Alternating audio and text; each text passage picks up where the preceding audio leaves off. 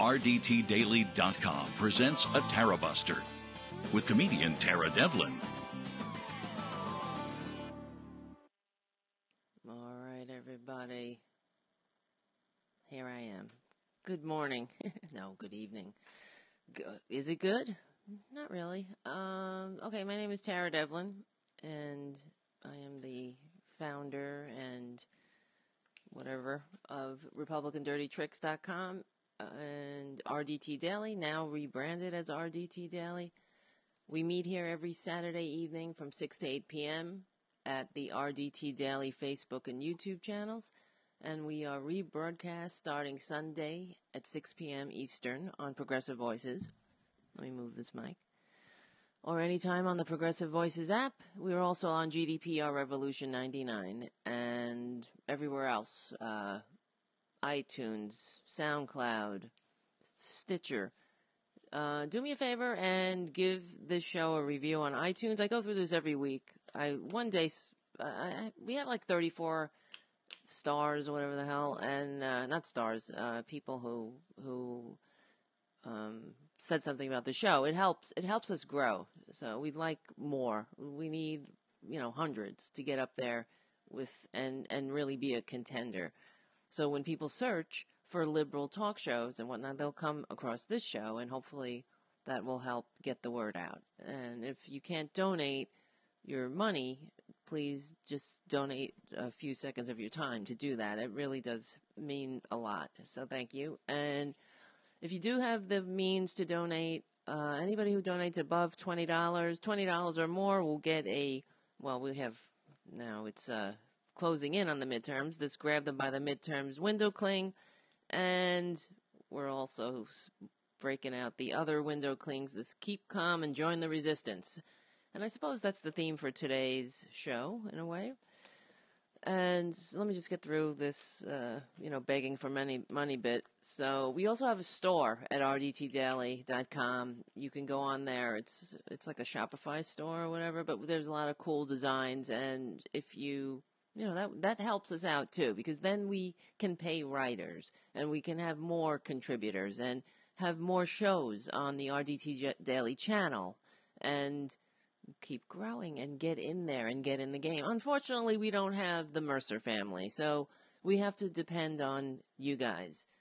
And thank you for all who have donated. And I have to tell those who are recurring donors, I will send you this Keep Calm and Join the Resistance window cling. I will. I have to get around to it. Probably tomorrow I'll send it out. So it should, look out for that in the mail, because we have recurring donations and people who donate regularly. So thank you so much. And, I see you and I appreciate you. And, all right, what else? This is why this show is important. Not just my show, all the progressive talk shows that are out there. Because we're it, people. We are up against oligarchy. We're up against the big moneyed interests. Now, they just confirmed that Kavanaugh, perjury Brett, just got confirmed to the Supreme Court. And in basically a living illustration of white privilege, and it doesn't matter what these white powerful men do, they can get away with it. And just like the Republicans gave us this week of a supposed FBI investigation, what that FBI investigation was, it was nothing but a cover-up and a shield for people like Susan Collins and Joe Manchin. What the fuck is that? Something just went off on my computer. It's probably some stupid commercial. That really scared the shit out of me.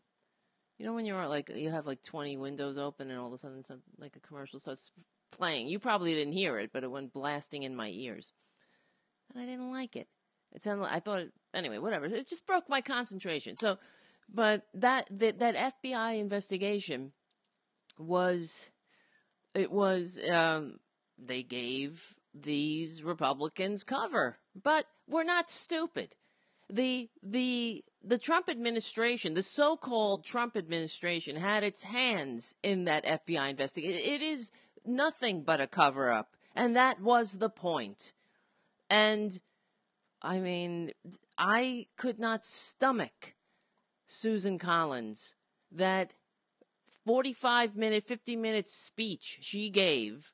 It was, what an insult. This whole week that Brett Kavanaugh had his little diaper poopy pants meltdown, and everything about him is reeks of partisanship and desperation too.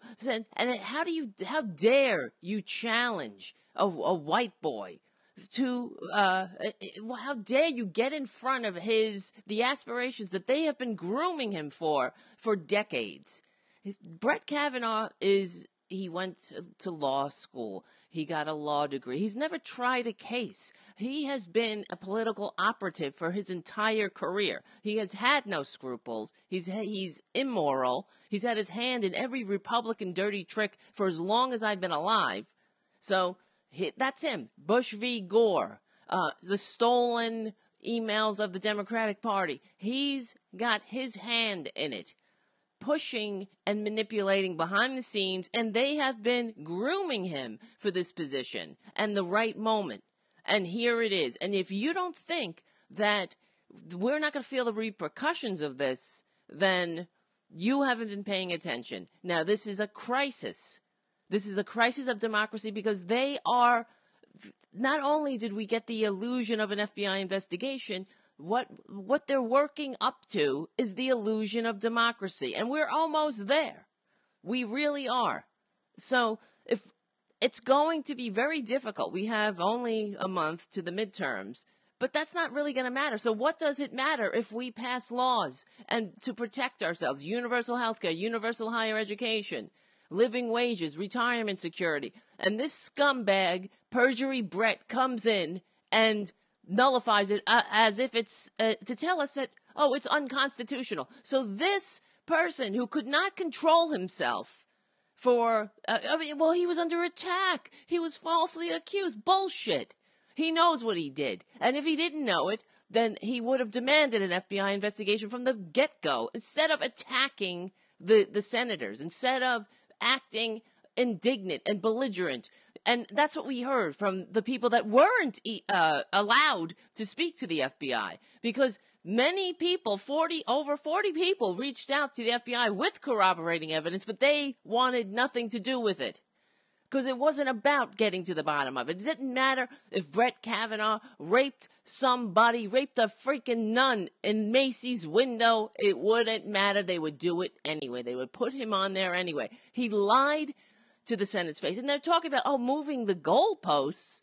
Well, what happens when you bring somebody in for an interview and then other information comes out? You're not supposed to use that. It's not about moving the goalposts. It's about watching somebody's performance and making an informed decision that they don't have the character, that they don't have the disposition to sit in judgment of us, of we the people. This little frat boy, beer guzzling, pawing sycophant of a traitor is now going to sit on the Supreme Court as the deciding vote to take our rights away, to talk about pre-existing conditions, to stick his big, filthy, sycophantic Republican nose into our private medical decisions. This guy, that guy, just like the same when we talk about Twitler. Who the hell is he to sit in the highest office the highest executive office in the land? Who is he? That guy, the guy who called Rosie O'Donnell a pig, the guy who has his minions, his fascist, filthy bastards who stand behind him like human shields, chanting "lock her up," about one of his constituents, Hillary Clinton. They have no morals, and it's everything I've been saying for decades. Republicans hate democracy. Here it is, and eventually they're going to do away with it once and for all. We won't even, and that's what those assholes who stand behind Trump, that's what they want. It's too annoying and it's scary for them to live in a diverse society. It is. That's what it's the scary, complex world. They need an authoritarian daddy to save them from the confusion. You know, it's confusing to them when a gay person wants to have equal rights. It's confusing. They want daddy to save them. Mommy? You mean mommy has equal rights to do what she will with her own body? No. That makes me feel scared. That's them. They are tiny people. These tiny little, anti-democratic. Fundamentally, they don't love this country because they're confused by it. These racist assholes who are stupid enough to be racist because that's the stupidest thing you can be.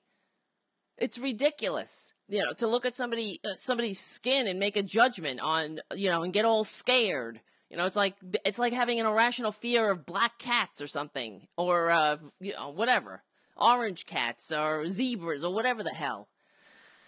But that's who we're talking about. So, and these Republicans it's the same cast of characters. Orrin Hatch, what's his face? The Chuck Grassley, who just came out and said why. They asked him why aren't there any women on the Judiciary Committee? Well, and his answer was, it's hard work on that committee. Meaning, what does that mean? Women aren't capable of working hard? They don't want to work hard? Yeah, because we just want to sit around and have abortions and stuff. And we need daddy to make our decisions. Daddy like Chuck Grassley? Why doesn't he retire already?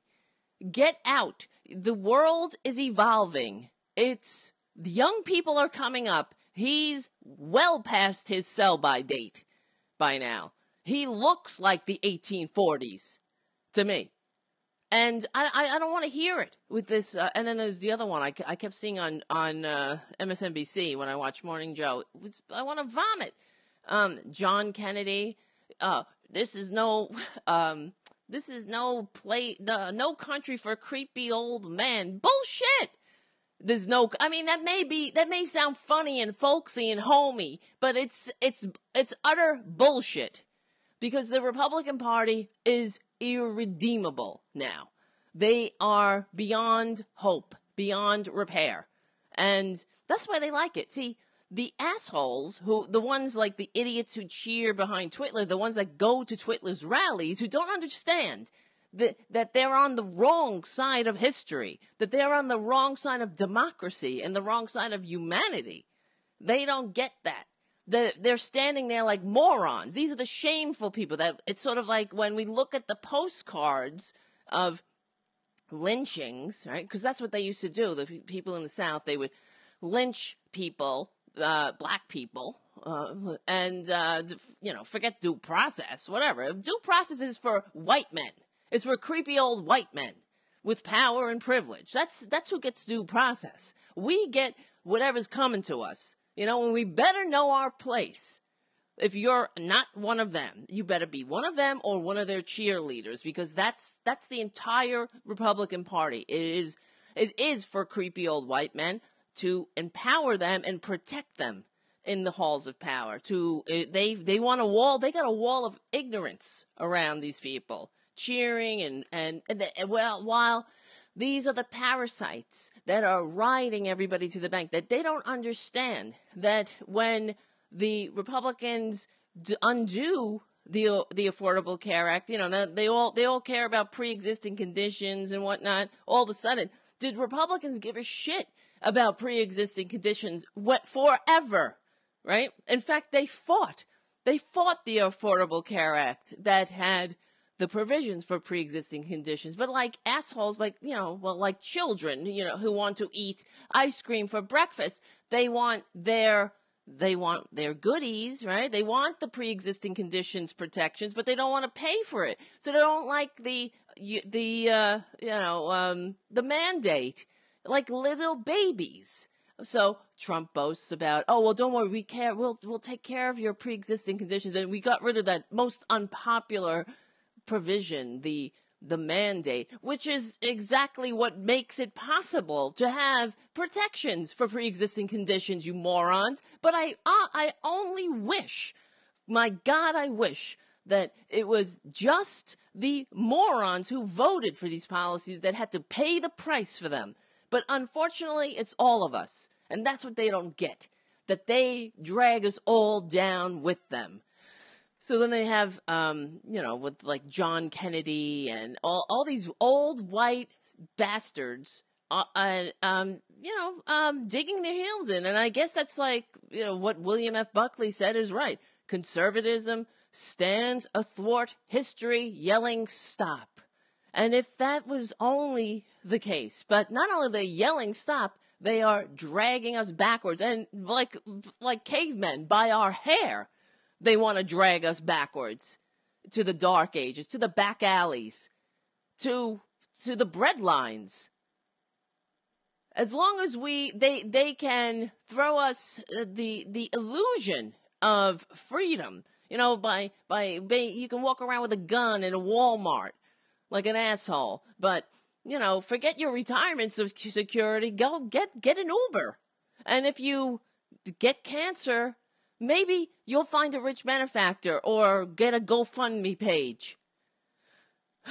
God, I hate them. And that's what we're up against. So when he gets sworn in, this frat boy, this liar, that's the other thing. When he comes on into in front of us, in front of the Senate, and Republicans vote for him anyway after his performance, what does that say to you? Could you imagine if Hillary Clinton acted like that? If Barack Obama acted like that?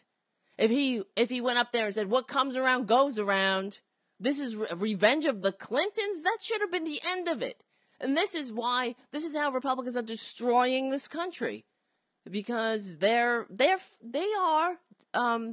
really, they talk about the circus. They brought the circus. They thrive in the circus. Look at their standard bearer. He is the ringleader.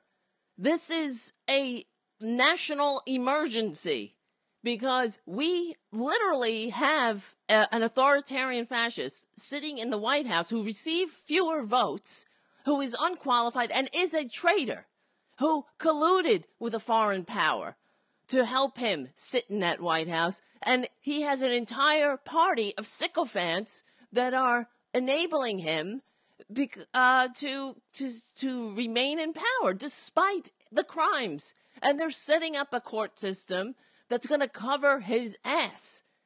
And what happens when it's all over? This is how a democracy dies. This is the end. We're living in the last days of the republic, just like Cicero. He knew that he was living in the last days of the Roman Republic, and he wrote about it.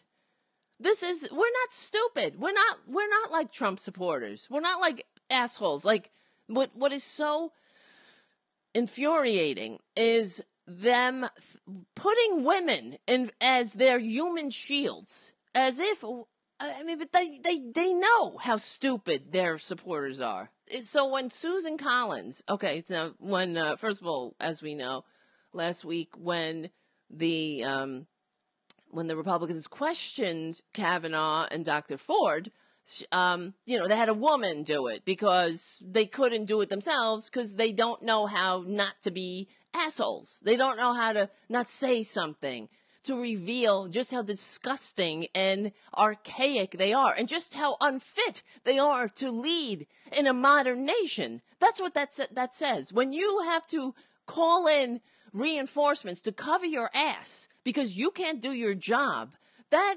says you should not be in that job. You are unfit for that job. I don't call somebody in and do my job. If that was the case, I'd get a different job.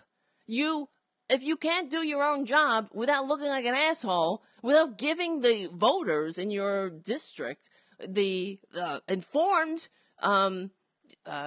observation of who the hell you are, but you have to send in somebody, a body double, to fulfill your obligations your role in the government, to represent the people that you pretend to represent, you got to get somebody in there because you're afraid you're going to put your foot in your mouth, and they can't help it because every time they get in front of a camera, they put their foot in their mouth because that's who they are. But it doesn't matter because they have debased this country to the point of no return. Because we not only do we have to vote, it's not as simple as that. We have to overcome all of their dirty tricks, all of Brett Kavanaugh's dirty tricks, all the gerrymandering and the voter suppression and the vote flipping and the electronic voting machines and the Russian trolls on Twitter, all of that. You know, when you're arguing with somebody on Twitter, they might be a troll and you can spot them. They have apps and whatnot that can weed them out. And I suggest you getting them. But, you know, they're on there. This is what they do. You know? Oh, Christ. You hear me? So anyway, I didn't get a guest today because I was so pissed off. And I just wasn't in the mood, really, to get a guest. Is Facebook working? If it's not, there's nothing I can do. I'm just checking. Anyway, well, while I'm checking, I'm pissed. As you can hear, I'm losing my voice. My name is Tara Devlin. As I'm checking Facebook to make sure it's running. Yeah, we meet here every Saturday evening, whatever. Each week, it gets worse. I'm more aggravated. So come every week and let's talk each other off the ledge. Because I'm not despondent enough to say, oh, fuck it, and like it's done or whatever. Yeah, I say democracy is done, but I do believe that if we get it back in the midterms, we have a chance to turn it around. And the thing that, okay, like last week, I don't want to talk about Ron. He's not here. I had my guest on, Ron Placone, who voted for Jill Stein and whatnot. And I mean, I'm not saying anything that he wouldn't say himself. But I think, and I'm not talking about Ron, like whatever. But I kept thinking all week about, you know, like they say, the first rule of being in a hole is to stop digging. So one of the things that is what Putin did during our election cycles, during the last election, and what he is doing now is sowing dissension amongst the left, amongst Democrats, and we're easily divided because I know that, and people who listen to the show understand. I talk about it all the time. The Democratic Party, the DLC, the corporate wing of the Democratic Party is part of the reason why we are here. The deregulation of the media, that gave us the 6 companies that control the media in this country. So they're not, when they're going on about Brett Kavanaugh, and they're having guests on the show from the Judicial Crisis Network, and they're just saying, oh, well, here's so-and-so from the Judicial Crisis Network, but they're not saying that the Judicial Crisis Network is this billionaire funded by these, I can't remember the exact name, it's this other billionaire family, but it's funded by this 2 billionaires that it was put together during Obama, right? Because one of the things that the right did, and they craftily or whatever, they blocked a lot of Obama's appointments. See, Obama, but he was not putting the crazy radicals on the court. That's the thing that's so alarming. He's putting normal Americans on there that are middle of the road. A lot of them I wouldn't be appreciative of. I want people who are for universal health care, normal people, and not corporate lackeys.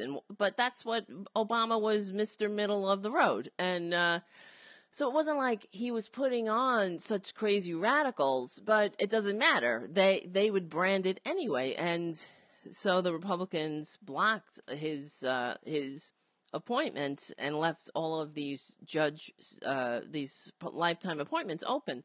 And these billionaires created this super PAC, of course, right? Because there's no, we can't trace the money from it, but it's, at the time when Obama was in office, it was called the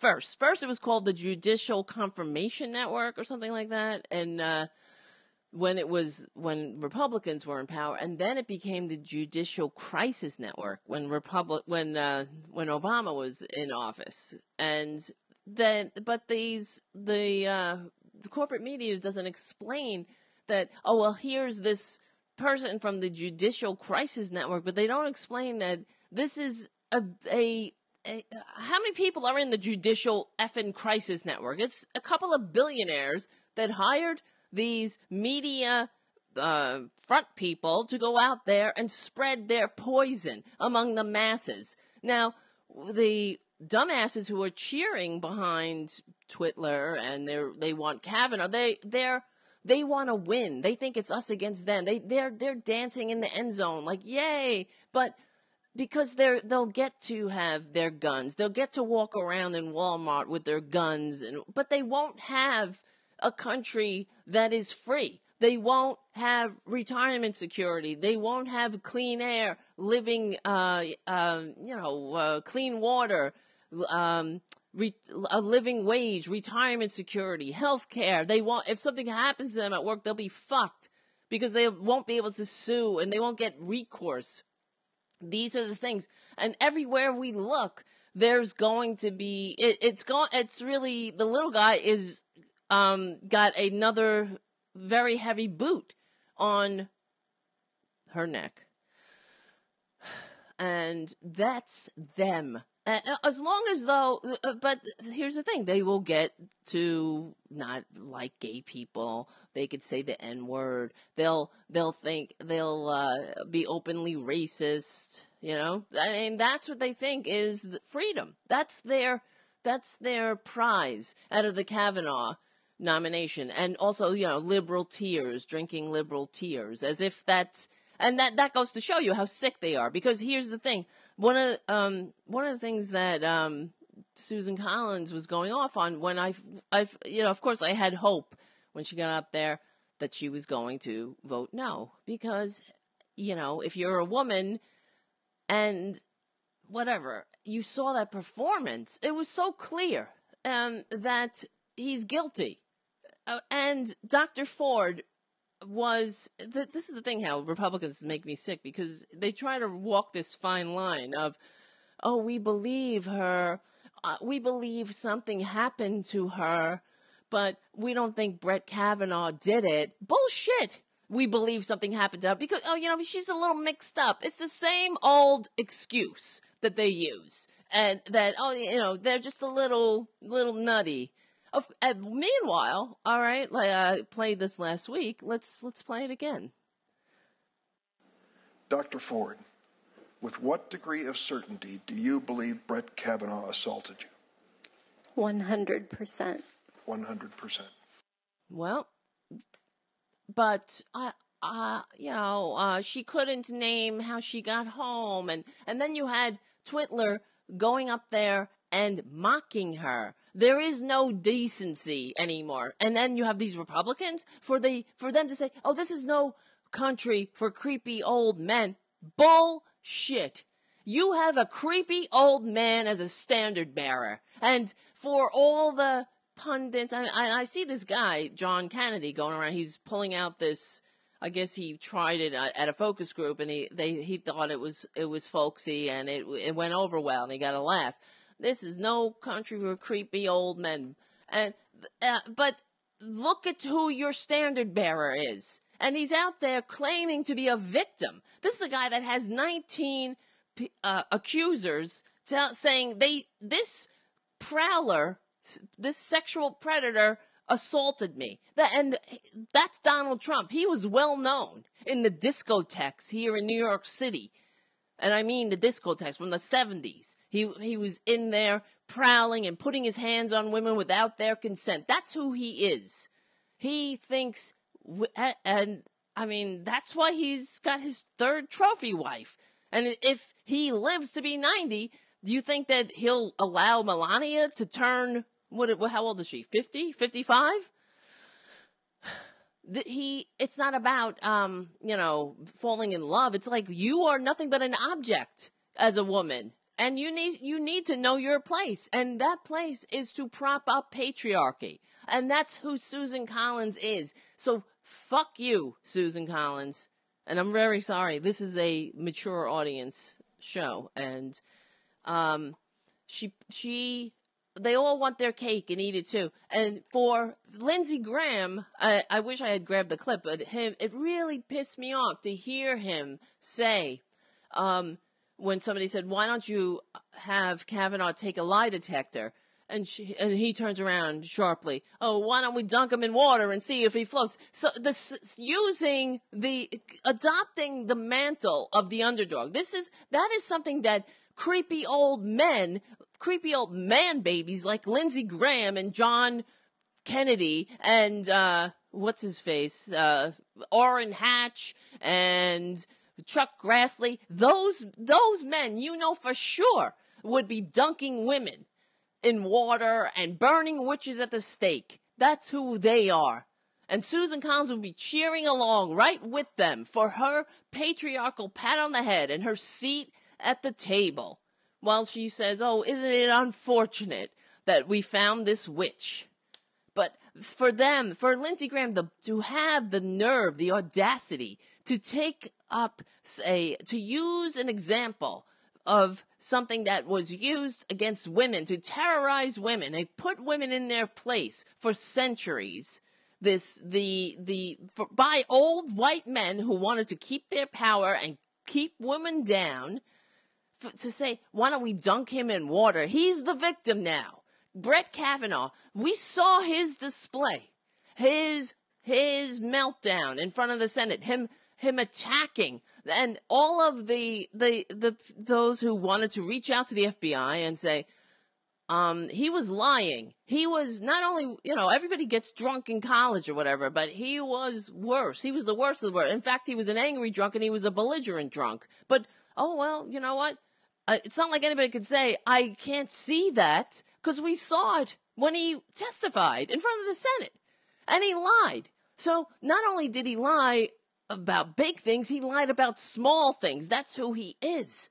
He will lie and say whatever the F he needs to say. And still, Susan Collins says that it was Dr. Ford who didn't have corroboration. Meanwhile, all you had to do is say, when they asked him, well, do you want an FBI investigation to clear your name? I wanted to come before the Senate forever. I've been on the phone, and this was sprung on me like a little baby, a cry little baby boy. It reminded me of my nephews when they were little, even though my nephews are good people. They're not assholes. But when they were babies, when you catch them or they would got in trouble, they'd say, well, what about Johnny? And then they, say, well, what about you? You did that. And then they get quiet, right? And belligerent and, until you put them to bed without supper. But Republicans don't get that. They get seats. They get keys to the executive boardroom. They get failed upward. They get more power because power protects its own. And then they have us out here fighting amongst ourselves about the scraps, over the scraps. And you got these idiots who stand behind Twitter believing it and buying into the crime, the lies, the con. This is a con man. That's who he is, a con man. So, and it didn't matter after Trump gets out there and mocks Dr. Ford. Dr. Ford has more courage in the hair on her eyelashes than the entire Republican Party has had for decades. More courage. And Susan Collins is a disgrace to every woman who ever fought and died for a seat at the table. For centuries, women have suffered and just to get the right to vote, to go on hunger strikes, to go into the streets. But Susan Collins should have just spit in their faces to allow this man who attempted rape. And Susan Collins was the first to get up and jump up about Al Franken. Oh, he took an inappropriate photo. Oh, he held the person a little too tight, right? But immediately, what Democrats step down. They immediately go home in shame, and everybody rallies around. Oh, you're unfit. But not Republicans. You can effing rape somebody, nearly rape somebody drunk, and lie. You could commit perjury. You could badger the Senate. You could call out conspiracy theories and threaten the people of this country with what comes around goes around. I hate to tell perjury, Brett, but more people voted for Clinton. So, and if it was revenge of the Clintons, why is there a Justice Gorsuch on the court? They allowed that scumbag in, and Democrats, you know what? We need to stop playing nice with snakes. What? And when you, of course, hindsight is 20/20, but looking back, the Democrats should not have participated at all in this charade. But of course, you have Joe Manchin. First of all, get out, Joe Manchin. We don't need you. Get out of the Democratic Party. It's time to leave. We don't need you. We don't like you. You are not a Democrat. You're a traitor, just like Susan Collins. So I wanted to play this one thing that really pissed me off. As if I'm not pissed off enough. But let's play this. It's Susan Collins praising the Me Too movement. Let me emphasize that my approach to this question should not be misconstrued as suggesting that unwanted sexual contact of any nature is not a serious problem in this country. To the contrary, if any good at all has come from this ugly confirmation process, it has been to create an awareness that we have underestimated the pervasiveness of this terrible problem. I have been alarmed and disturbed, however, by some who have suggested that unless Judge Kavanaugh's nomination is rejected, the Senate is somehow condoning sexual assault. Nothing could be further from the truth. Every person, man or woman, who makes a charge of sexual assault deserves to be heard and treated with respect. The Me Too movement is real. It matters. It is needed, and it is long overdue. Shut the fuck up. Really, Susan. The Me Too movement,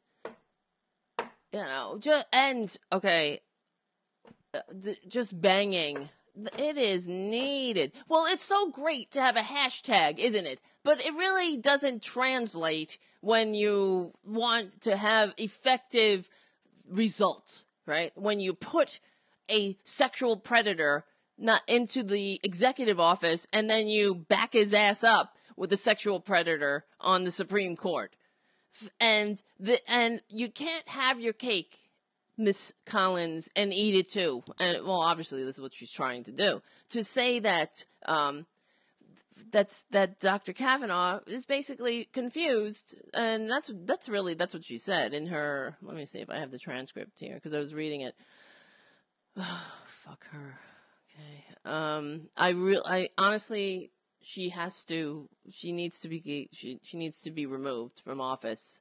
They all do. But it's going to be a hard, thing to accomplish apparently, but because of the gerrymandering and the rigging. Wait, hold on. Let me see. I hate her. This is what happens. For her to, and that's the fine line all Republicans are walking. They're all like, well, I believe something happened to her. She must be a little kooky. She must be a little off. She wasn't the one sitting there screaming and crying and banging the table and asking and being belligerent to the senators and saying, what about you? What about you? Did you ever do that? Did you ever drink?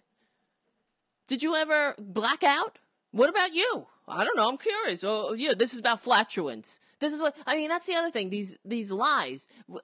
He is just like Twitler, he counts on the stupidity of the American people. Now, what would it have mattered if he just said, yeah, I was kind of a dick in high school. We were boys boasting, and yeah, that was wrong. I feel really stupid about it. I apologize. I feel like an asshole. But no, he had to lie. The Renata alumni we honored her. That was our way of saying she's one of the guys, right? But the girl didn't even know about it. That's the thing. And she was, in fact, withdrew her previous support for Kavanaugh, saying that I hope that no one treats his daughters the way they treated her. And she didn't take it as an honorific. And Devil's Triangle, drinking game,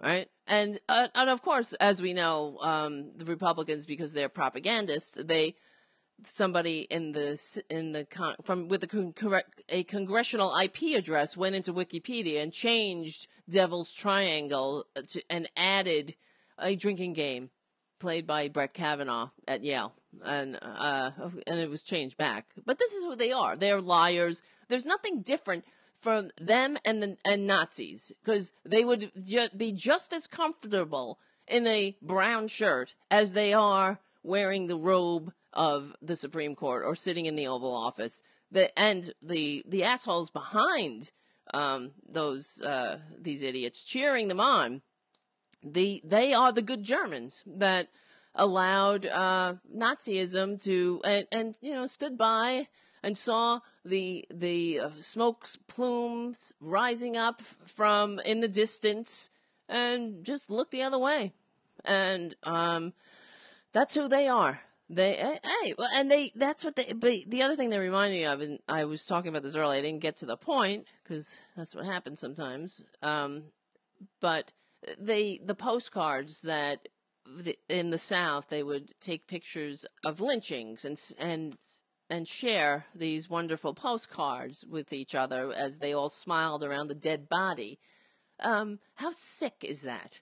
How sick do you have to be? But there's, if you look at these postcards, they're disgustingly creepy. They're haunting. They're nightmarish because of the grinning white faces, young people, children, standing around a corpse that was lynched, that didn't get due process, right? Because they weren't a creepy old white men. They weren't afforded that due process. So, but that's it. This is no country for creepy old men. Fuck you. Of course it is. Then why is there a sexual predator in the White House? Why is there two sexual predators on the Supreme Court who were put there by presidents? Well, not one. Well, what's his face? I was going to say that received fewer votes. That's not true. But but 3 of the 9 justices are now on the court. Is it 3? Or maybe I'm wrong. That by presidents that receive fewer votes. So Bush and now Twitler. But so let me see. Dr. Ford. I'm just looking on this article with fucking Susan Collins. That's her name now. It's basically her first name. And let's see. This is when Susan Collins was justifying herself. Judge Kavanaugh, I can't stand her, is more of a centrist than some of his critics maintain. It's reflected in the fact that Chief Judge Merrick Garland, who Susan Collins helped block from the court. So let's not kid ourselves like Susan Collins is some kind of moderate or whatever, that she has an ounce of sanity in her at times. No, she's another sycophant of the oligarchy. So, but let's see. Despite all this, after weeks of reviewing Judge Kavanaugh's record and listening to records and listening to 32 hours of his testimony, Senate's advice and consent was thrown into a tailspin following allegations. Blah, blah, right. I need to go down further.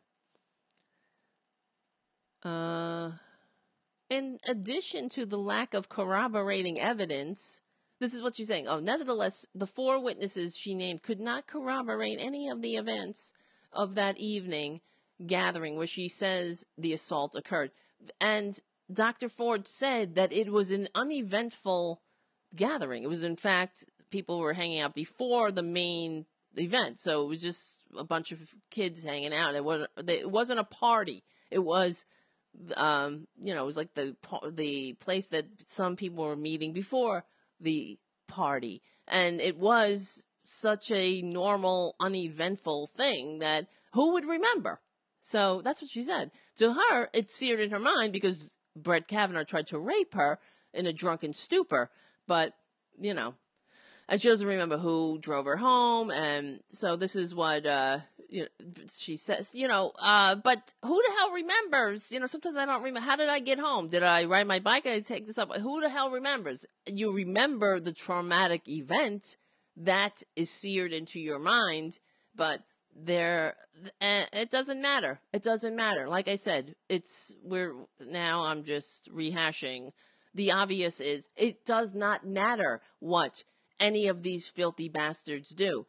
Republicans ran a pedophile for the Supreme Court.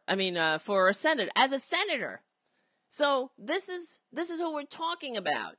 It didn't matter what Brett Kavanaugh does. It doesn't matter he's a political operative. It doesn't matter he lies. They have set the bar so low. This is a new standard. And for Republicans to get the vapors and to play victim, they're the victims now. The straight white men are the victims in their worldview. It's scary. And they know how stupid everybody is, right? Because not only did Susan Collins piss me off for being a sycophantic bitch, for the oligarchy, she got up there with her 50-minute speech that she just happened to have. Of course she was voting no. She knew this for weeks. Voting yes. She wasn't going to. Where did she whip that speech out of? She had it all prepared. And we just went for the ride. And it didn't matter what Dr. Ford said. It didn't matter what came in with the FBI investigation. We weren't going to see it. And they could say whatever the hell they wanted to say about it. And as we know, many people came forward and said, I wasn't interviewed. And how could you have an investigation that without interviewing the 2 principals? They did not want to have Brett Kavanaugh interviewed again by the FBI because that would unravel the whole excuse that they have, because then he would be under oath. They would have to uncover leads and follow these leads. And why wouldn't he take a lie detector test? Because he's guilty. He's a liar. He's a drunk. And I saw that Bob Kincaid on the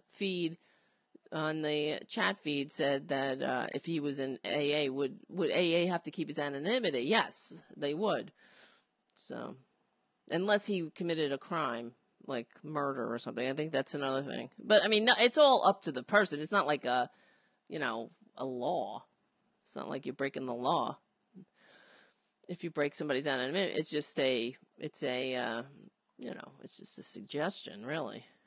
But I think that in court, in fact, people have come to court. I know of different cases where AA, I remember reading about something where a guy committed a murder and he shared about it in an AA meeting, and AA participants went to court and testified against him, and the guy's defense was that, well, he thought this was under a veil of anonymity, and then the court ruled that there is no anonymity in AA, really. It's just an agreement. It's not like the lawyers, your or when you go to a doctor or something.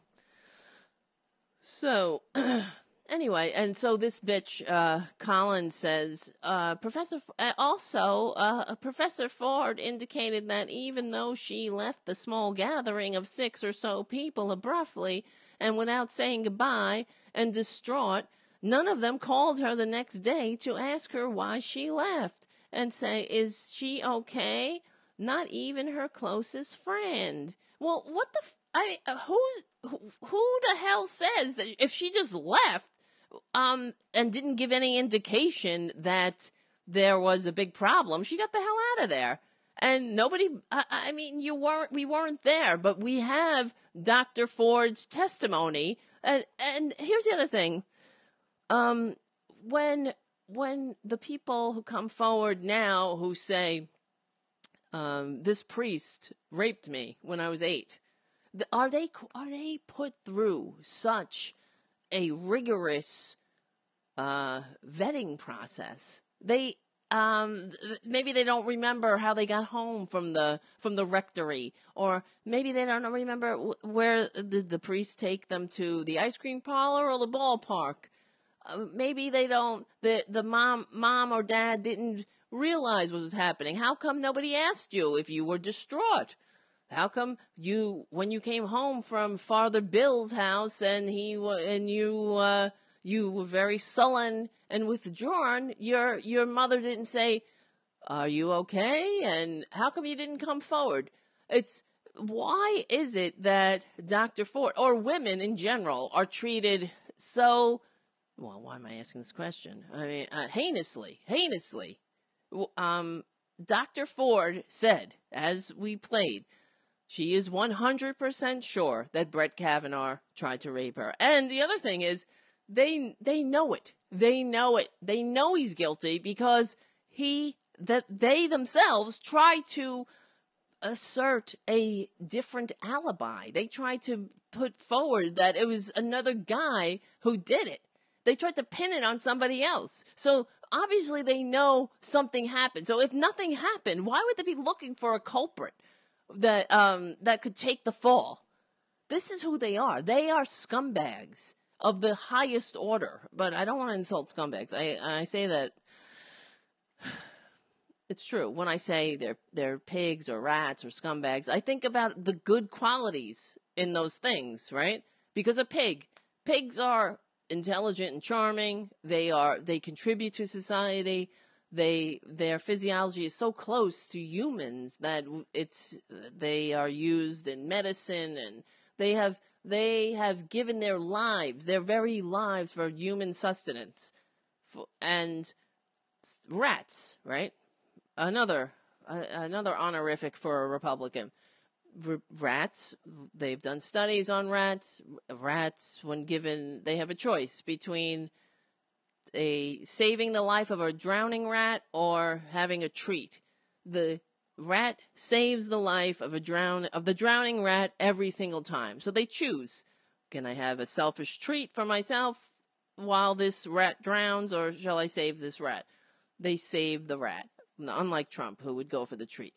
And so those are something that Republicans would never do, right? Because we are out here, we the people, there are people right now dying without health care. Dying because now pre-existing conditions or whatever, they can't afford to go to a doctor because of co-pays or whatever. And Republicans are geared up to make it worse. Or whatever, pick something. Or how about the water in Flint? Or what? They don't give a shit. Republicans, they will leave you hanging every time. If it is a choice between a selfish, something that they could get for themselves, some more power, some more money, they will leave you drowning every time. And then you have scumbags, where scumbags are utilitarian. There is scum in the world. It needs to go somewhere. So to call a Republican a scumbag, a rat, a pig, really is to honor them. So that's why I am reluctant. I need to find maybe we should have a contest or a poll. what's the best word to call them? What shall we call? I mean, we can't we can't call them patriots, because you can't be a patriot when you turn your back on the country, when you're nothing but a corporate flunky, when you hate democracy, when you concentrate wealth in the hands of a few, and every move you make makes it harder for people to vote, harder for people to sit at the table. And you're making it easier for corporations to rape the Purple Mountain's majesty, to blow the tops off the mountains, and to dig for coal, and to throw their waste into anywhere in America the Beautiful. If you love something, you don't treat it like garbage. You care for it. You care for the environment. You want to pass it on to children, with loving care. And then if you live in a country that is diverse, that has a diverse population, that is a nation of immigrants, you don't treat immigrants like the way that Trump and the Republicans treat the people trying to come to this country. I always say nobody values freedom more than people who risk everything to obtain it.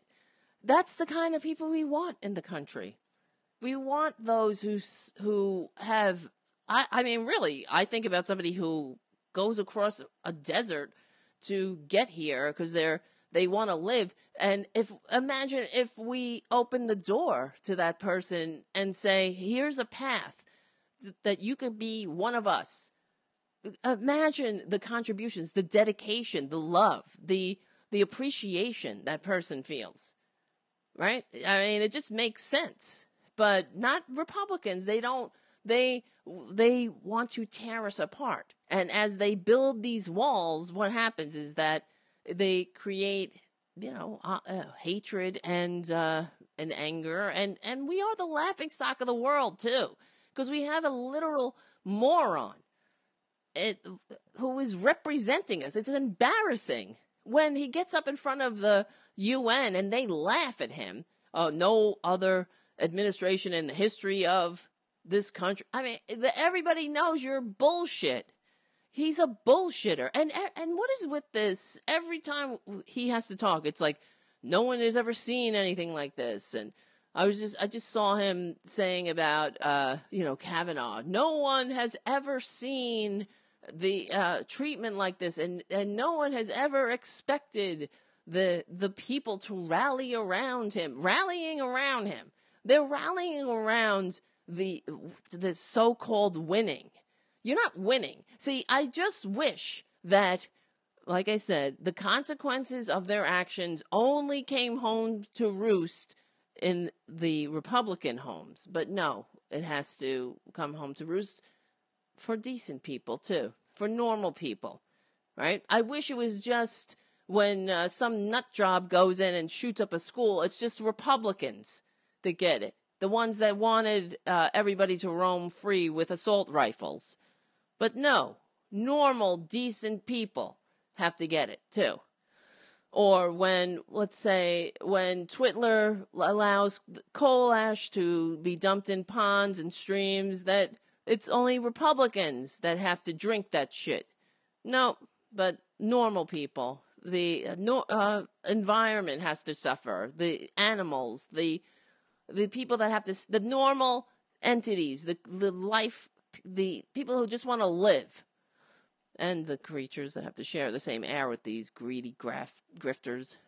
And of course, okay, well, it's almost time for the break, but speaking of grifters, and this is the thing, right? So what Susan Collins did was affirm this sexual predator, and Brett Kavanaugh, and his by a sexual predator after a week of behavior that is appalling. That if any Democrat ever behaved this way, they would have him up on impeachment, and and Democrats wouldn't have power for 10 generations. The way that it's appalling. So this week we had Trump mock a sexual assault victim. And then the New York Times revealed that he's a tax cheat, more than we ever believed or thought. I mean, we all knew that. and that he's a con man, a flim-flam man, and he also, I wrote an article at RDT Daily that he tricked his own father at the last days of his father's life. He tricked his own father. He tried to trick his father into changing his will, so Trump could continue to siphon off money out of his father's estate like a parasitic lamprey. And also, what else did Trump do this week? He fell in love with a dictator publicly, declared his love for the Tin Pot dictator to end all Tin Pot dictators, Kim Jong-un. Now, imagine if any Democrat, anybody had behaved like that. And after that week, that spectacle, Susan Collins gets up there and votes yes. These Republicans, Joe Manchin votes yes. These filthy, filthy bastards. And that's why I named the show Republicans Are Doing the Backstroke in the Sewer. That's what they're doing. They are down in the sewer and they're lapping it up. And maybe, they got a lot of assholes that are cheering them on and they think it's fun to be in the sewer. But there are more of us than there are of them. And we are on the right side of history. So we can't give up. But during the break, I'm going to play this, the guy who wrote the article at the New York Times, or co-wrote it, was interviewed by Amy Goodman at Democracy Now! And he explains some of the scams that Trump and his father pulled off. So we're going to play that. It's about 8.5 minutes. So at the other end of the break, I'll be back, and I'm going to make myself a cup of tea. My name is Tara Devlin. Remember to donate to RDT Daily, give the show a good review at iTunes, buy some t-shirts, buy some mugs. There's more stuff coming. I'm going to put a Trump mat, a welcome mat that says wipe your feet. That's going to be up there tomorrow. So, and you get to wipe your feet on his face. Get out some anger, aggression. And all right, guys, I'll see you on the other side. My name is Tara Devlin.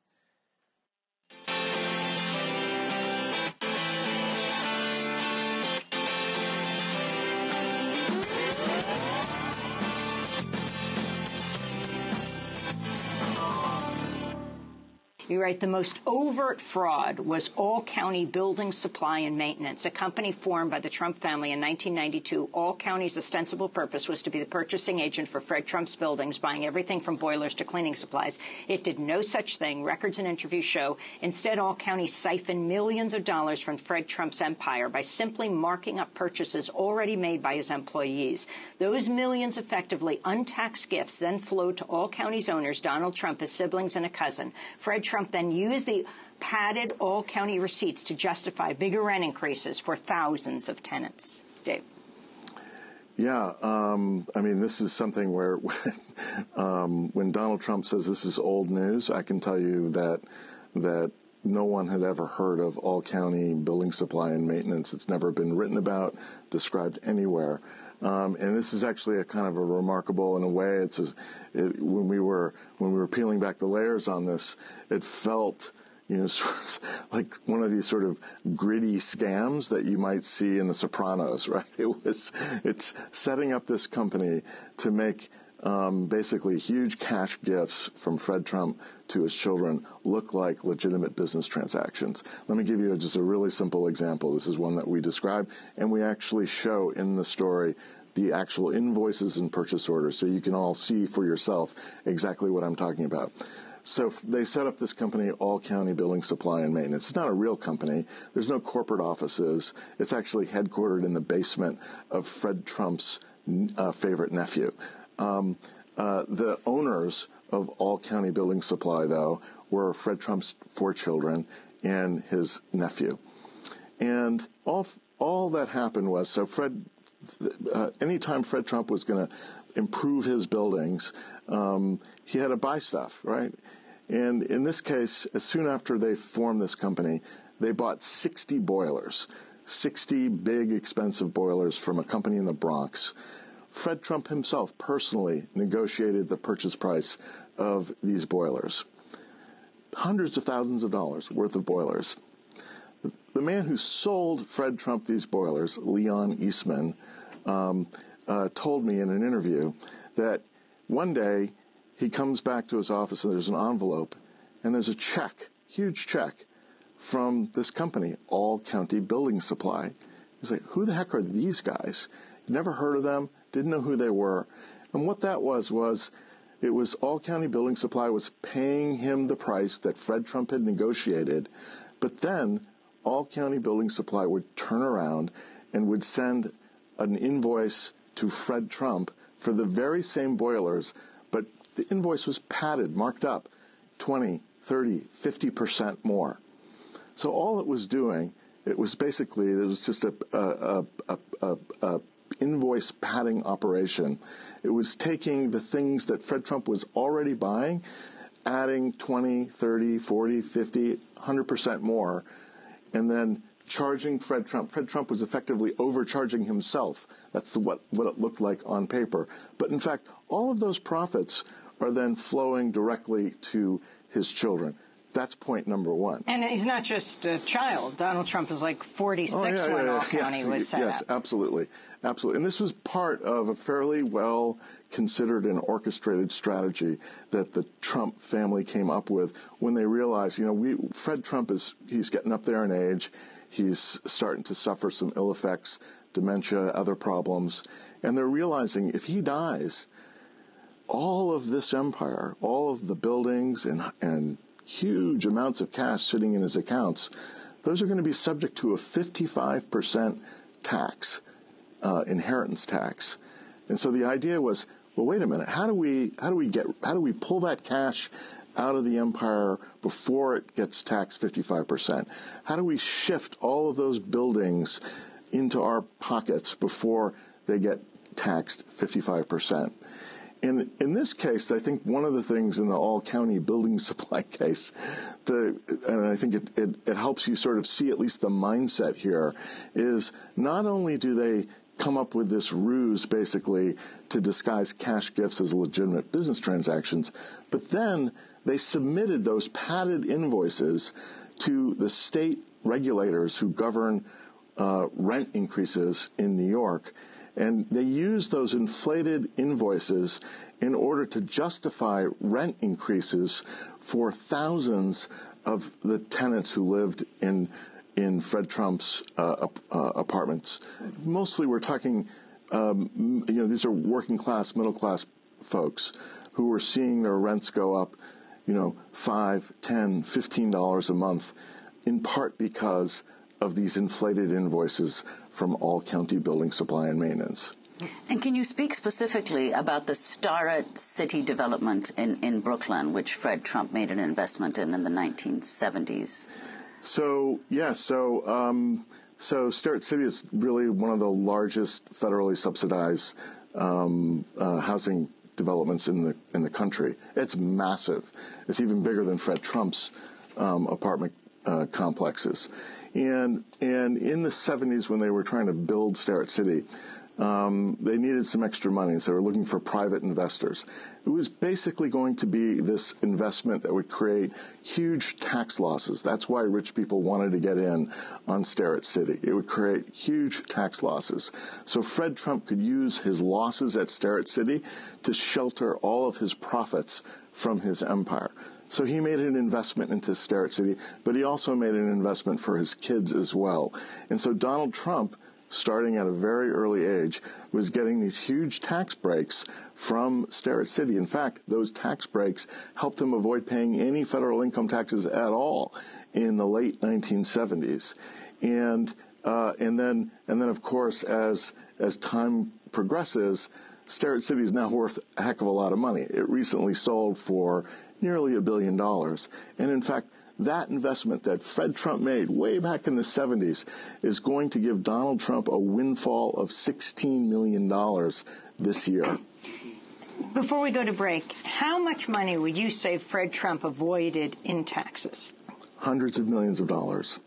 hundreds of millions of dollars paying in something taxes. like, I think you said $50 million instead of $500 million. So, yeah, I mean, here it's pretty simple math, right? We see that he transferred well over $1 billion in wealth to his siblings.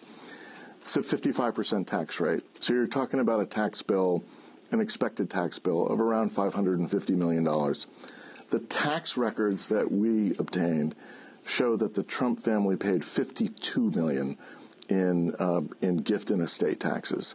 So rather than paying a 55% tax rate, they paid about a 5% tax rate. The question then is, how did they avoid the other $500 million? What happened to that?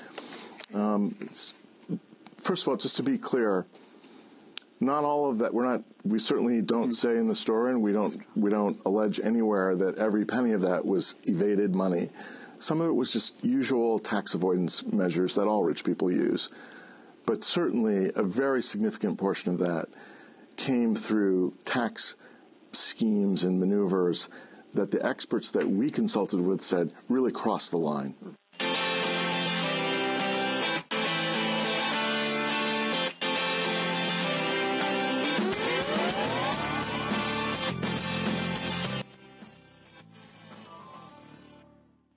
All right, guys, welcome back. My name is Tara Devlin. See that? So, did you hopefully hear that? I appreciate Amy Goodman. She's great, and thank her for that clip. That goes to show you what we're dealing with. Republicans made a serial bankrupt trust-funded tax cheat their standard bearer, and that's not even the worst of it. He also colluded with a foreign dictator.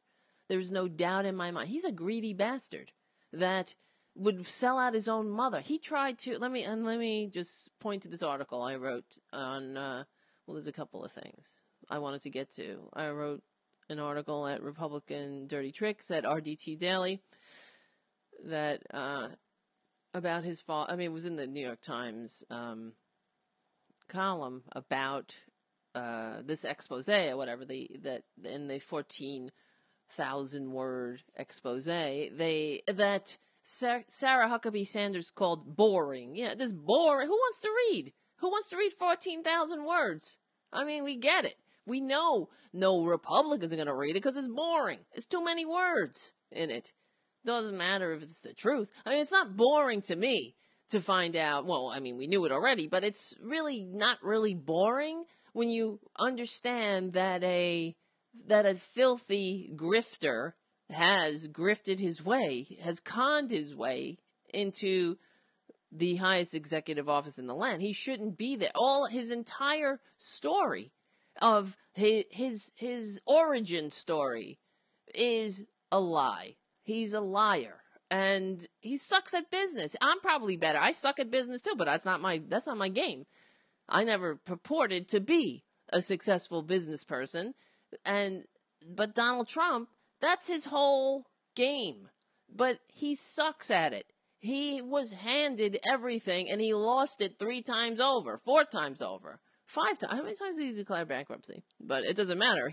His father bailed him out numerous times. This guy never had to struggle. He never had this blue-collar billionaire. He's full of shit.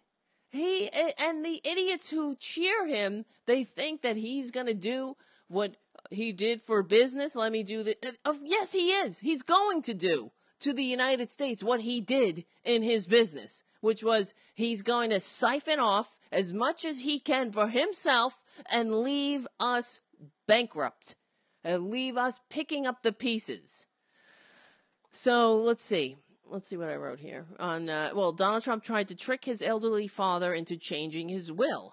So, as if we needed another reason to despise Trump, the New York Times published a massive, in-depth 14,000-word investigative report on the Trump crime family's decades of fraud and tax schemes. The Times reports that just like his worthless son and the wealth parasites the American government functions to protect, Fred Trump was loath to pay his fair share to help fund the civilization from which he sucked profit like a lamprey. Yet, unlike his serial bankrupt son, whose best idea was to play a successful businessman on reality TV, Fred Trump was a forward-thinking grifter, creating fraudulent shell companies and scams to hide money from Uncle Sam and inflate the trust fund of his undeserving heirs. Though among a plethora of crimes, the report reveals that no amount of ill-gotten gains were ever enough for Donald. In spite of the fact that Fred Trump funneled a fortune countless times over into his son's rapacious pockets, in the last days of his father's life, Donald tried to manipulate his father into changing his last will and testament to ensure that he could continue to use Daddy to bail out his failing business ventures. According to the Times, Donald tried to trick his father into updating his will and giving his greedy predator son complete control of his father's estate, though Donald's plot was thwarted by Fred's suspicions to the point where he hired a new attorney altogether and removed his son Donald as the executor of the estate. So his father knew what he had on his hands. And so the New York Times reports that Fred Trump had given careful thought to what would become of his empire after he died, even though his empire was built on a lot of bullshit and crimes, grifting, tax cheats. I mean, when they cheat tax, when they're cheating us, they're cheating the civilization that is allowing them to have these riches. That's what they're doing.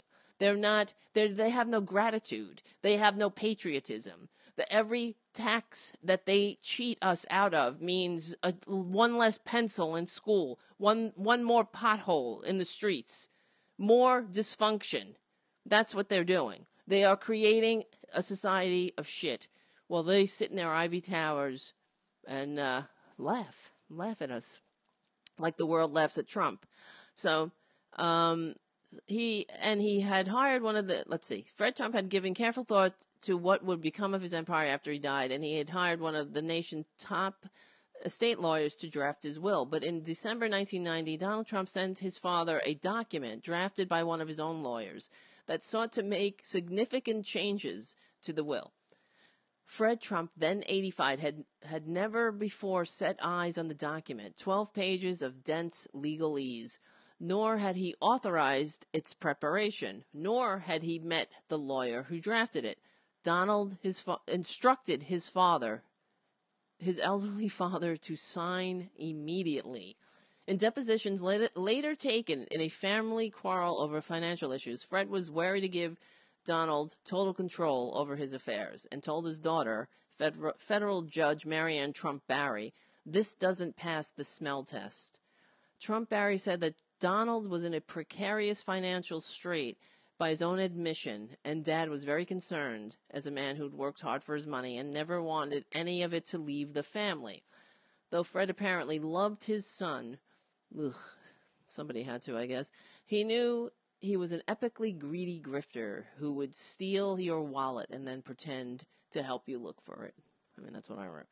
Read the entire story at the New York Times, but that's just one excerpt from the whole debacle that this crime family has engaged in. And this is why Donald Trump doesn't want to release his taxes. He is a grifter because those taxes will reveal more crimes. That he learned these crimes at the knee of his daddy, who is a criminal too, because it's never enough. They can't win.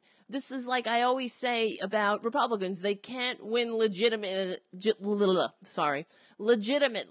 on the basis of their ideas. They have to cheat. Same thing with Donald Trump. It doesn't make you smart because you know an angle, because you're a crook. Any crook can work an angle. We've had crooks forever. There's a lot of grifters in the world, and there's suckers born every minute, as Donald Trump proves. That's living proof right there. And I just can't believe of the millions of morons who voted for this grifter. Really. We tried to warn you that he is a con man. Hillary tried to warn, but you hated Hillary so much that you would rather go into the wolf's den and say the N-word and think you're free because you can not make a gay person a cake. you moron, while this idiot rides your prejudices, rides your racism to the bank, exploits you. What? And you're left with nothing. You don't have clean air. You don't have clean water. You don't have a retirement security. And this country is being torn apart on purpose by this con man, because he, like Henry Wallace warned us, exploit every fissure of disunity. That's how you know that these Republicans have no interest in this country, that they hate this country. They don't like it. They don't like democracy. They don't like how it was founded. They want it to be the country of creepy old white men. Because if they didn't, that they wouldn't exploit racism. They wouldn't have a standard bearer that starts his campaign saying Mexicans are rapists. They wouldn't have one that puts babies in cages. That when refugees come here, fleeing violence from the failed states that we helped create, they wouldn't separate families and put babies in cages and laugh giddily like Jeff Sessions did, like a giddy little demon. But that's who they are. They're stupid. They're grifters. You have the grifters and you have the dumb. I mean, I guess there's a movie in there somewhere, like The Good, the Bad, and the Ugly, or like the grifters, the stupid, and the fugly. I don't know. But let's see, what's the other thing? So then with Mitch McConnell, with what's his face, Kavanaugh, going off about the circus. This is a circus. This is a disgrace. We got your number, Kavanaugh. That's why people said the minute you were proposed, we know who the hell you are. We know you got your thumbs all over Bush v. Gore and every other dirty trick for decades. We knew who the hell you are. And they're saying this misguided fear about my judicial record. Your record is there. And we also know that you're a liar. And we saw you lie again. And we also saw your disgusting performance to the point where another retired Supreme Court justice says you're unfit. And the American Bar Association is reopening up the vetting process for you. And the other thing, I saw this this just came out actually. Let's see, where is it? Blah-dee-dee-beep-beep-boop. Where is it? Boop, boop. Just talk amongst yourself for a minute. God damn it. I have like 10,000 windows open. I can't find it. But it was John Roberts. There's a bunch of complaints coming in about Kavanaugh. And Roberts sat on them for weeks. Because it's not about, you see what I'm saying? Like, it's the same way that they stop the vote count they don't like democracy. They don't care. They have to deal with it. They have to put up with it. But eventually they're getting away with dismantling it altogether. Get rid of it. And these Trumpanzees are all for it. But the other thing, okay, there was two things I want to say. I can't find the stupid article now, but getting back to Susan Collins briefly, I wanted to just point out the women that stood behind her. Those two. That's another example that points to how stupid Republicans know their followers are. When Susan Collins gives her 45-minute speech, they put these props in. I don't know who I hate more, right? I hate Susan Collins, I hate Twitler, and I hate Orrin Hatch. I hate them all. I don't care. I should be a better person. They deserve the righteous anger of hatred. They to the point. I'm not hateful to the point where I'm like, this is the other thing. These Republicans are always contacting or tweeting at me, whatever. Oh, you're so tolerant, the tolerant liberal. I don't tolerate intolerance. I don't tolerate fascism. I don't tolerate morons and dupes eagerly dragging us all into the mouth of a con man, a rapacious, grifty, greeting con man. And I'm not stupid enough to think that they have my best interest at heart just because they put a couple of women behind a woman as props. So in the seat that that men supposedly, because there's seating arrangements in the Senate, and but that day, for some reason, that Susan Collins gave her speech, they put two women in the seat behind her because we're stupid, right? That they count on the stupidity. They know, okay, just put a couple of bitches up there. You know, it's they're dumb. They then when they take away our rights, when they stick their big filthy Republican noses into our private medical decisions, when they force women to have babies, see, they're not going to go right out and overturn Roe v. Wade. This is what they'll do: is they will restrict it. They will, shrink it to the point where they could drown it in a bathtub. And the same thing with everything else, with gay marriage or whatever. They will make it so you don't have to treat people as equal citizens. So if a gay couple, they will legalize discrimination basically, and there won't be equal protection under the law. They'll be out here. It'll just be free reign for bigots and morons to act like assholes and inflict their manias on society rather than evolve. They'll call it religious freedom because I don't know what kind of God they have that their only sacrament is gay bashing. The only requirement for their filthy religion is to hate on a gay person or to make sure people forming a legal contract have the appropriate combination of genitals. That's their God. I don't know what kind of sick God, but that's their that's what they'll do. And this, while out here, the country will just get, there'll be no progress because we are in the majority. Most people want women to be able to control their bodies, to control their autonomy without a filthy Republican sitting in the doctor's office. And people, if you don't like gay marriage, don't get gay married. But most people understand that, normal people. But here, in the normal parts of the country where people are mature enough, where there are mature, they have a maturity that enables them to function in a democratic society of diverse people. But they want to drag, that they get mad that we're trying to bring them into modernity, right? But they want to, so much so, they want to drag us down to their level. And all we want, this is the thing. Okay, I was going to read that thing. I can't find it, but just rest assured, here it is. D.C. Circuit sent complaints about Kavanaugh's testimony to Chief Justice Roberts, and he sat on it. Roberts has received more than a dozen judicial misconduct complaints against Supreme Court nominee Brett Kavanaugh in recent weeks, but has chosen for the time being not to refer them to the judicial panel for investigation. So there you go. A judge on the U.S. Court of Appeals for the D.C. Circuit, the court on which Kavanaugh serves, sent a string of complaints to Roberts starting 3 weeks ago, according to 4 people familiar with the matter.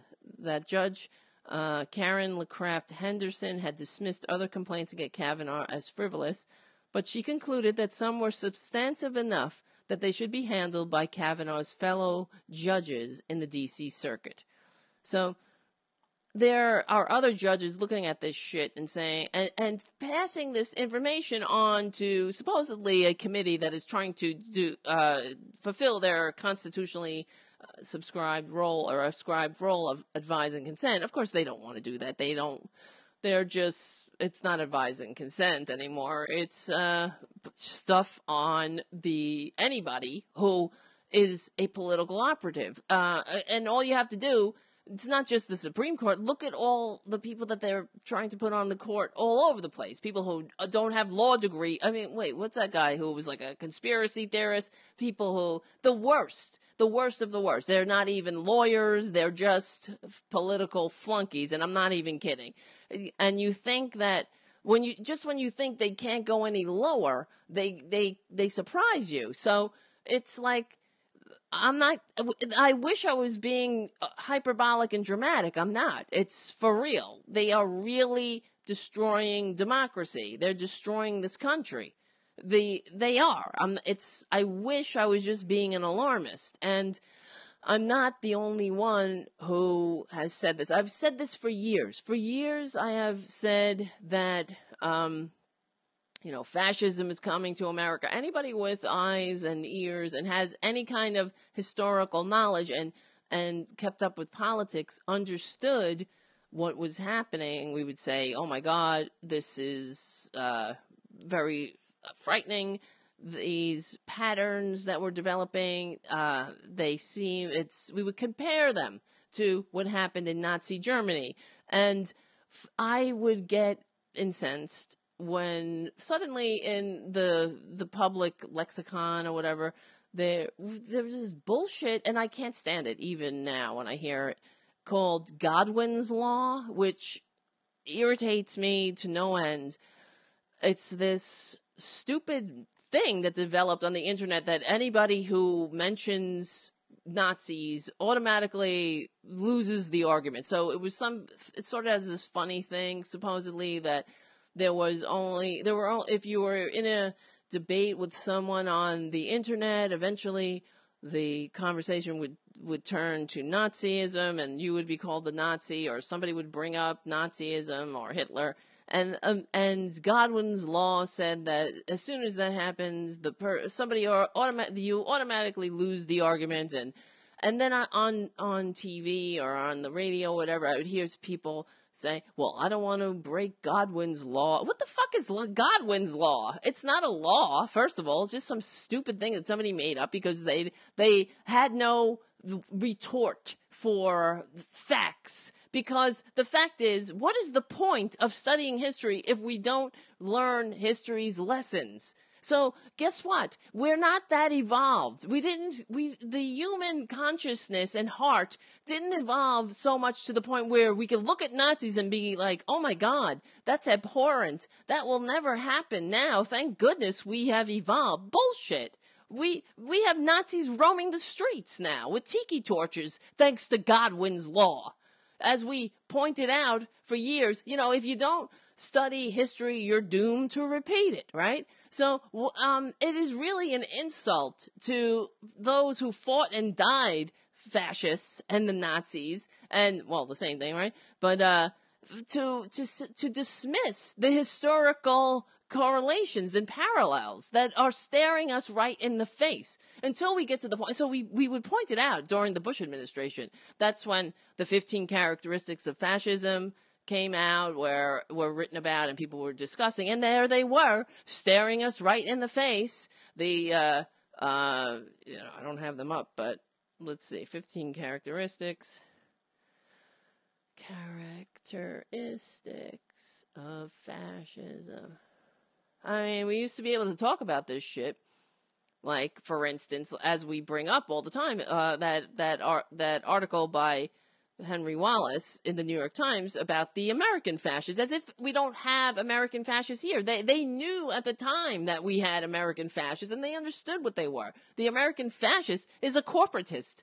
That's the Koch brothers. That's Lindsey Graham. That's Chuck Grassley. There you go. The American fascist. That's Donald Trump, the authoritarian who praises a dictator, who says, I fell in love with a dictator who doesn't understand democracy. He doesn't like democracy. He doesn't want to reach across the aisle. He doesn't understand that this is a country that he is lording over despite receiving fewer votes. He has no interest. He has no mandate, but he has no interest in having a consensus. And the same goes for this dysfunctional Republican Party, this right-wing cesspool that we're dealing with now. So you know, when you talk about the 14 characteristics of fascism, I don't want to break Godwin's law. Well, we're now living in it. So, you know, powerful and continuing nationalism, disdain for the recognition of human rights. How about babies in cages? Identification of enemies and scapegoats as a unifying cause. It's ridiculous how it's happening right in front of us. Supremacy of the military, rampant sexism. What did we just see? Controlled mass media. We were talking about this. Why don't they point out who the Judicial Crisis Network are? Obsession with national security. Religion and government are intertwined. Hello, Mike Pence. Corporate power is protected. Hello, Brett Kavanaugh. Here we go. Labor power is suppressed. Well, get your Uber on, right? Disdain for intellectuals and the arts. It's, these elitists, Hollywood liberals, obsession with crime and punishment. We literally have cops shooting people dead in the street and morons proclaiming freedom, right? And when people protest that, you have asshole in chief come out and call them unpatriotic. And if that's not a characteristic of fascism right there, which it is, denounce the dissenters for anti-patriotic, right? What's his name said? Goebbels? Not Goebbels. It was one of them from the Nuremberg trial said it works the same in every country. And so number 13 is rampant cronyism and corruption and fraudulent elections. Now I don't know what's more fraudulent than having a Congress and an executive branch stuffing flunkies in the judicial branch, despite the fact that both of the branches, the Congress and the executive, received fewer votes. Okay? And they're putting in those who have no respect for the law, who are liars and political operatives. That's all. That's their function. That is corruption at its height. All right. It works the same. Who was it? In every country. Hermann Goering. That's it. Yep. Okay. Well, I mean, you guys know. But anyway, and speaking of this bullshit, Godwin's Law and Fascism, so that I wrote another article on Republican Dirty Tricks at RDT Daily about a historian. It just came out in the, where was it? In the,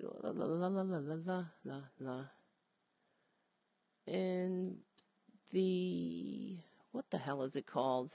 Oh, yeah, the New York Review of Books. A historian, Christopher Browning, came out, and he's a historian who specializes in World War II and Nazism, and he called out, he said basically, what's his face? Mitch McConnell is this is Browning's words, Mitch McConnell is the gravedigger of American democracy. All right? It's not I'm not the only one, is what I wrote, who noticed the disturbing fascist characteristics of Donald Trump's presidential campaign and now his so-called presidency. Now World War II era historian Christopher Browning warns that the signs of our current state of government slipping into full-on fascism are abundant. In his new piece for the New York Review of Books, Browning argues that the same trends that swept fascism through Europe in the early part of the 20th century are recurring with the help of enablers with historical parallels. 1930s Germany had President Paul von Hindenburg, while United States of 2018 has Senate Majority Leader Mitch McConnell, who Browning calls the gravedigger of American democracy. He writes, if the U.S. has someone whom historians will look back on as the gravedigger of American democracy, it's Mitch McConnell. He stoked the hyperpolarization of American politics to make the Obama presidency as dysfunctional and paralyzed as he possibly could. As with parliamentary gridlock in Weimar,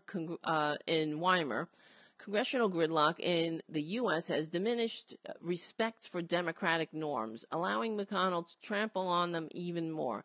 Nowhere is this vicious cycle clearer than in the obliteration of traditional precedents concerning judicial appointments. Systematic obstruction of nominations of Obama's first term provoked Democrats to scrap the filibuster for all but Supreme Court nominations. Then McConnell's unprecedented blocking of Merrick Garland's nomination required him to in turn to scrap the filibuster for the Supreme Court nominations in order to complete the steal quote of Antonin Scalia's seat and confirm Neil Gorsuch. The extreme politicalization of judicial nomination process is once again on display in the Kavanaugh hearings. And then Browning argues that thanks to McConnell's nefarious tactics, the country will be unable to function unless it's run by the same party, a recipe for government dysfunction and breakdown. And that's the truth.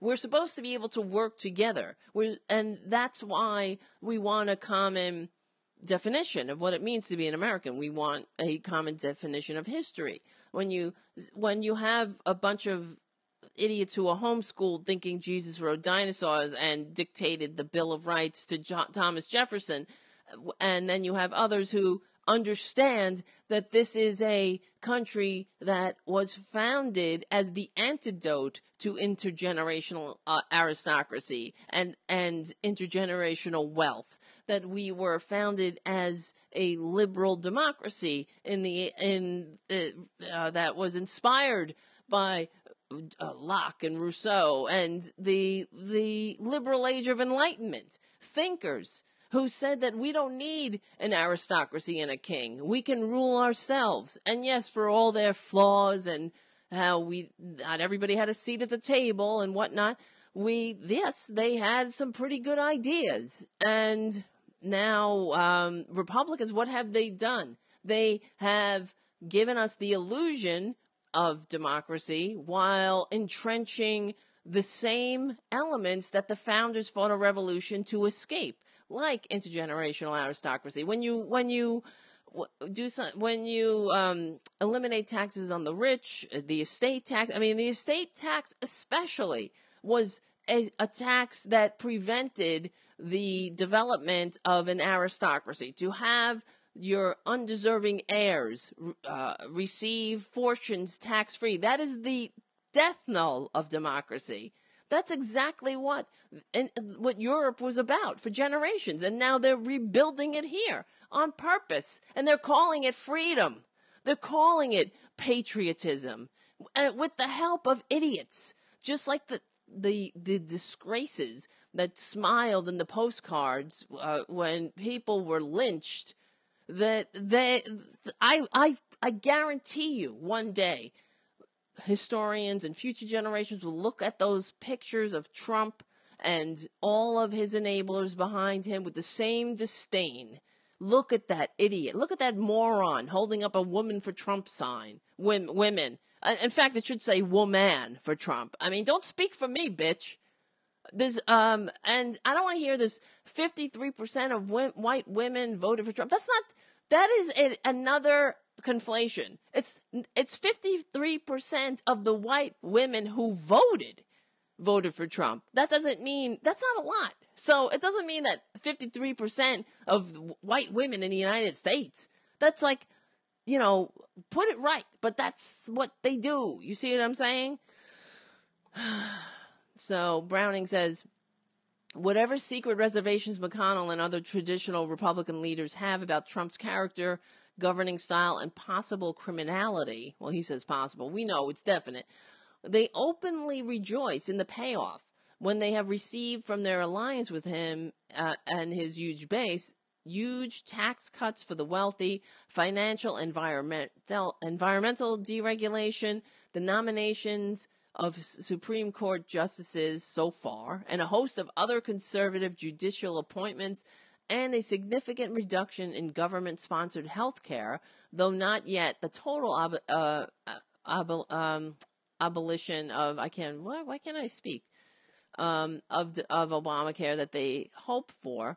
Like Hitler's conservative allies, McConnell and the Republicans have prided themselves on the early returns of their investment in Trump. The combination of Trump's abasement before Putin in Helsinki and the shameful separation of families at the border in complete disregard of U.S. asylum law, to say nothing of basic humanitarian principles and the GOP's relentless claim to be the defender of, quote, family values, and most recently Michael Cohen's implication of Trump in criminal violations of campaign finance laws, has not shaken the fealty of the Republican old guard. So there is little indication that even an explosive and incriminating report from Special Counsel Robert Mueller will rupture the alliance. That is the truth. They don't give a shit. They want what's coming to them. This is what they have built on. They built all their corruption upon. It's boundless and endless.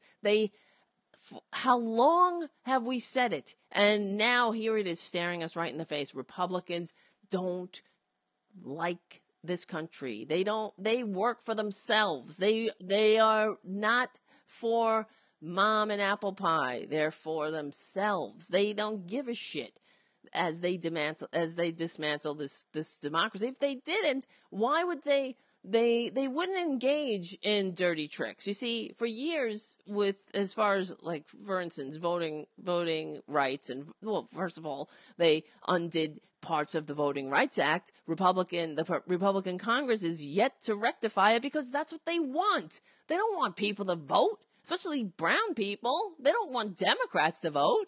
Normal people. They want to prevent you from voting. They don't, until they can eliminate voting altogether by however they do it, by hook or by crook, whether it be just get rid of it altogether or hack the voting machines, whatever it is, they don't want you voting. You know, go to work, die, drive your Uber, and just go to their wars when they command you and die on command. Don't expect any retirement. You'll get your reward in heaven, dumb bitch. And so, let's see. Well, Browning also warns that the damage inflicted by McConnell and Trump will linger for generations. And there you go. And this is what I was saying earlier about, I don't like Democrats. I voted for Jill Stein or whatever. Well, you know what? Well, not only do we have to get into the Democratic Party, or this is the system we have. It's not going anywhere. We have to infiltrate it from the inside, or if we have any shot of getting it back. But not only do we have to get into the Democratic Party and fix that bitch, we gotta fix all the other problems that we have. That now we have a Supreme Court justice that is going to screw us for generations. Now, how much work do we have in front of us? It's almost overwhelming. Thanks, Jill Stein. And I get, like, and it's not just Jill Stein. It's like the whole perfect storm of, yes, they shouldn't have run Hillary Clinton. You know what I mean? Like I always say, if Hillary really wanted to help this country, she should have bowed out and thrown her support to Bernie, somebody who could have won, because Bernie would have won. That's my honest to God. I believe it. And you know what? A lot of people had said, I'm either voting for Bernie or Trump, because they felt everything was rigged and Trump wasn't bought. That was what they thought. Though Trump he's nothing but he's a huckster. So anyway, and so not only do we have to go into the Democratic Party, we have that work cut out for us. We now have to undo all the damage that was done. It's not going to be fixed in my lifetime. I realize that, but hopefully in my nieces and nephews' lifetime, they'll be able to have universal health care sometime. Who the hell knows? Because now we've taken how many steps backwards with this bitch on the court, and our the remedy is going to have to be putting more people on the court. That's how we have to get the House, the Senate, and the presidency back. So I would encourage everybody to not give up, to get involved, to make sure your voter registration is valid and working, because they're they're purging people from the rolls too. This is what they do. Republicans, you cannot take your eye off them. They are criminals, So, and they have a lot of idiots enabling them. This is why I don't really have the time to fight with average Joe Republicans. People say, why don't you debate this person? Well, I don't give a shit what they think. I don't have the time to try to make them normal. Because I'm not a shrink. They need a shrink. I don't have the time to. Somebody else, maybe they have more patience. Call Tom Hartman. I don't know. But I really would rather talk to people that aren't dumb. You know what I mean? That aren't begging a con man to trickle on them. But another thing I wanted to, so after Twitler mocked Dr. Ford, of course everybody was appalled, and then of course dumbass Collins, oh, this is unfortunate, and Flake he said, oh, it's almost appalling, almost, not the whole cigar though, right? It's just, well, what is appalling then? This is who they are, these filthy Republicans. This Flake, he's not even in the Senate anymore. And he couldn't find the words to call something what it was. They're is that, I wonder if some of the good Germans, when they saw the smokestacks rising in the air, if they said, oh gee, that's almost appalling. Filthy fuckers. But, so Steve Schmidt, who I love, I just enjoy listening the way he puts his words together and whatnot, even though I blame him partially for what's going on now. I mean, if they hadn't put Sarah Palin, one 78-year-old man's heartbeat away from the presidency, this dumb bitch, we wouldn't be here perhaps. But that he was another political, they had their political aspirations, and the country be damned. But anyway, after Trump mocked Dr. Ford, this was, of course, before the vote today that confirmed this perjury, Brett. This is what Steve Schmidt said. He was calling on the decent Republicans. So, Steve, the president went there tonight, a full-on attack of Dr. Ford from the podium. We just heard him say it's a scary time for young men.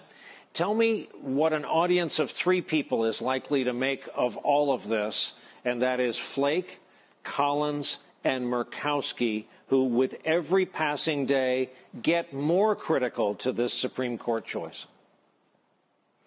Well, the battle lines are being drawn here, as Buffalo Springfield once said, Brian, and on one side of it are decent people, and on the other side of it are indecent people. And when you look at the president's indecency tonight, presuming that Jeff Flake, Susan Collins, and Lisa Murkowski are all decent people, then they're going to be as horrified and offended as the rest of us.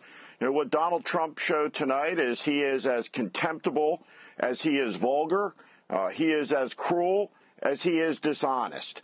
No American citizen deserves that treatment from the head of state, from the commander-in-chief, from the president of the United States of America, a steward of an office once inhabited by men like George Washington and Abraham Lincoln. And so these senators are going to have to make a decision. And that decision is simple. Does lying matter? Does integrity count? Can a sitting federal judge make dishonest statements about small and trivial things and get onto the Supreme Court? And so that question is an important one because our institutions in this country are under assault. Our judicial system, the Supreme Court, the Senate Judiciary Committee. When you look at the performance of someone like Lindsey Graham, for example, his angry tirade, the smallness of a small man, a principleless man in this moment.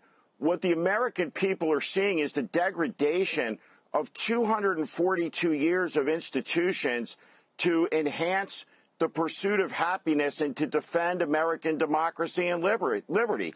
It's beyond awful. It's tragic.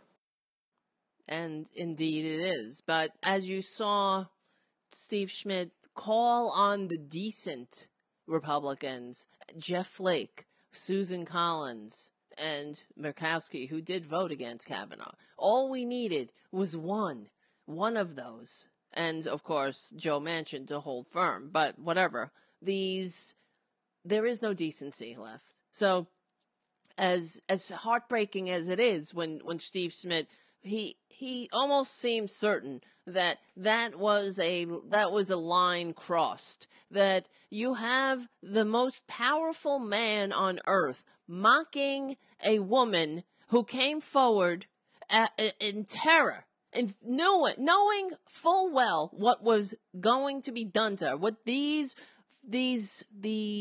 parasites, these piranhas of greed were going to do to her. And they did it with the help of the most powerful man on earth, somebody who has control of the nuclear code, somebody who is supposed to bring out the best in this country. E pluribus unum is our motto. It's not make America great again.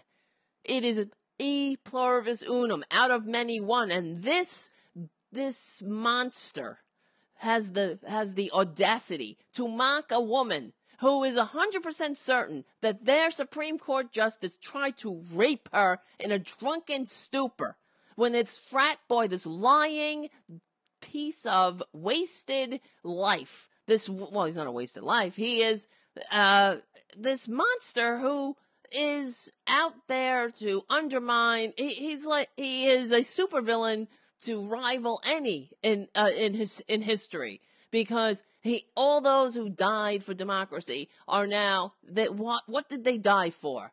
So Brett Kavanaugh, so the powerful among us can have more power, not so we could all promote the general welfare and be the shining city on a hill that every person who comes here seeking a free, decent life can have. That have access to the American dream, which used to be that everybody could have a decent middle class life. Not that you would be a billionaire if you came up with some kind of fucking angle or something.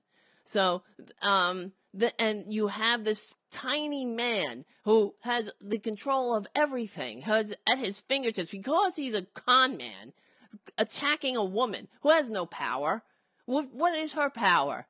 She showed nothing but courage. And these monsters, they tore her apart. And she knew that they were going to do it. And she came forward anyway. She did it anyway. And I always say, this is why we do what we do and why I do what I do. You do it anyway.